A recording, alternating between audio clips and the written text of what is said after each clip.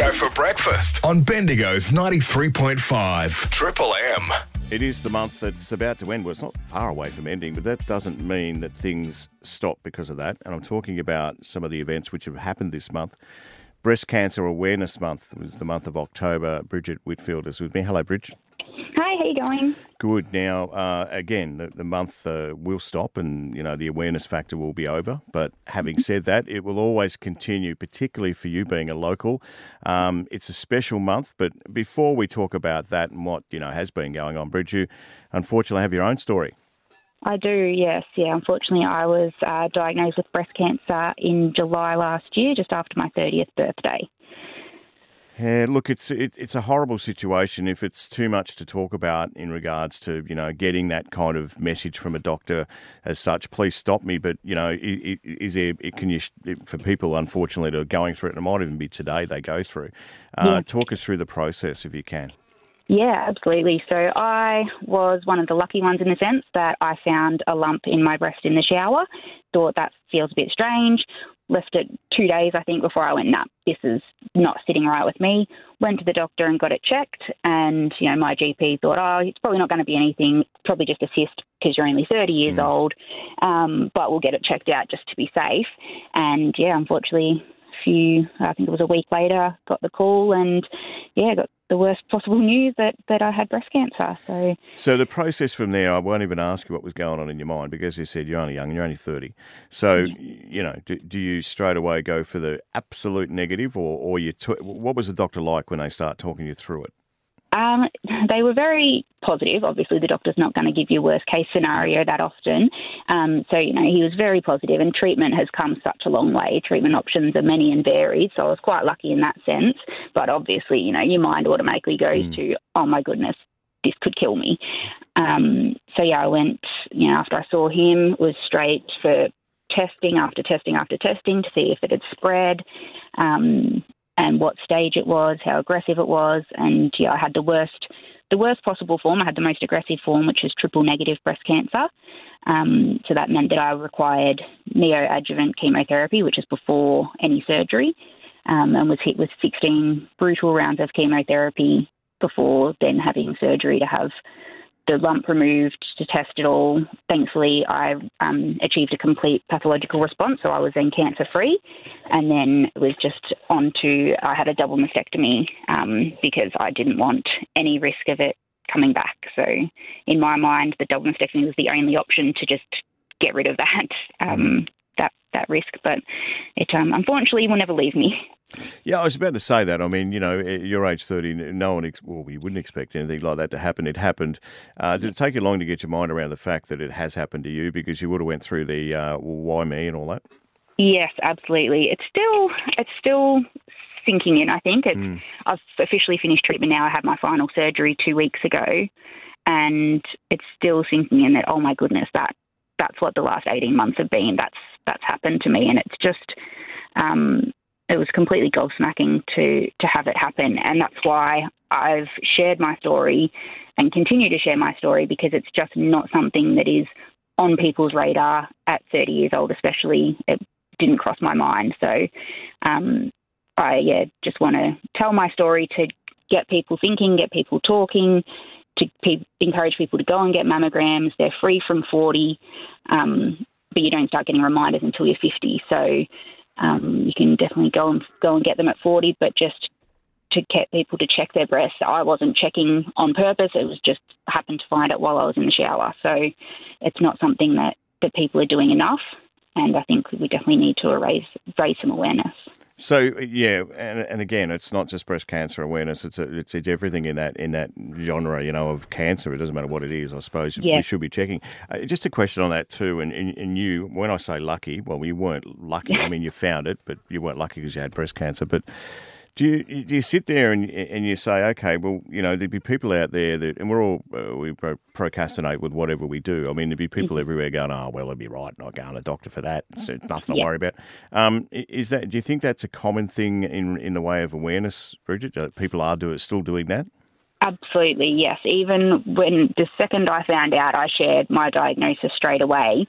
because of that. I could have put this off, found this lump and not gone and got it looked at straight away, and I had an aggressive cancer. It would have spread very rapidly. So it's so important to go and get things checked straight away, and especially mothers. And, we just don't. We put ourselves on the back burner and deal with everyone else first. But if you find anything, and as soon as I started sharing my story, I had a couple of friends of mine reach out and say, thank you for sharing. I felt a lump a month ago and I just put it off and didn't do anything. And because of what you've said, I've gone and got checked. And thankfully, all of the people that reached out to me, theirs was nothing, but you just never know. So it's definitely something to talk about and not put off.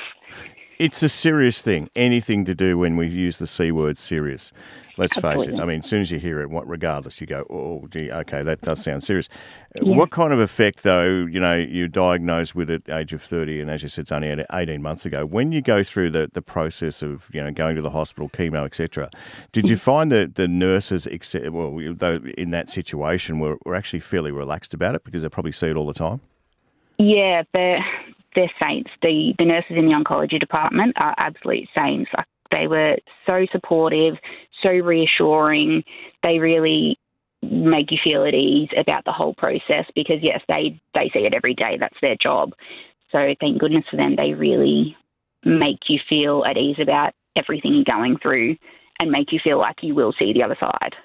Do you have supports around you? And what I mean by that is, people who support you for a start, loved ones. But the other one is people who have been through this that you can contact regularly because people can listen to the cows come home. But if they haven't been through it, it's very difficult to give you any form of feedback.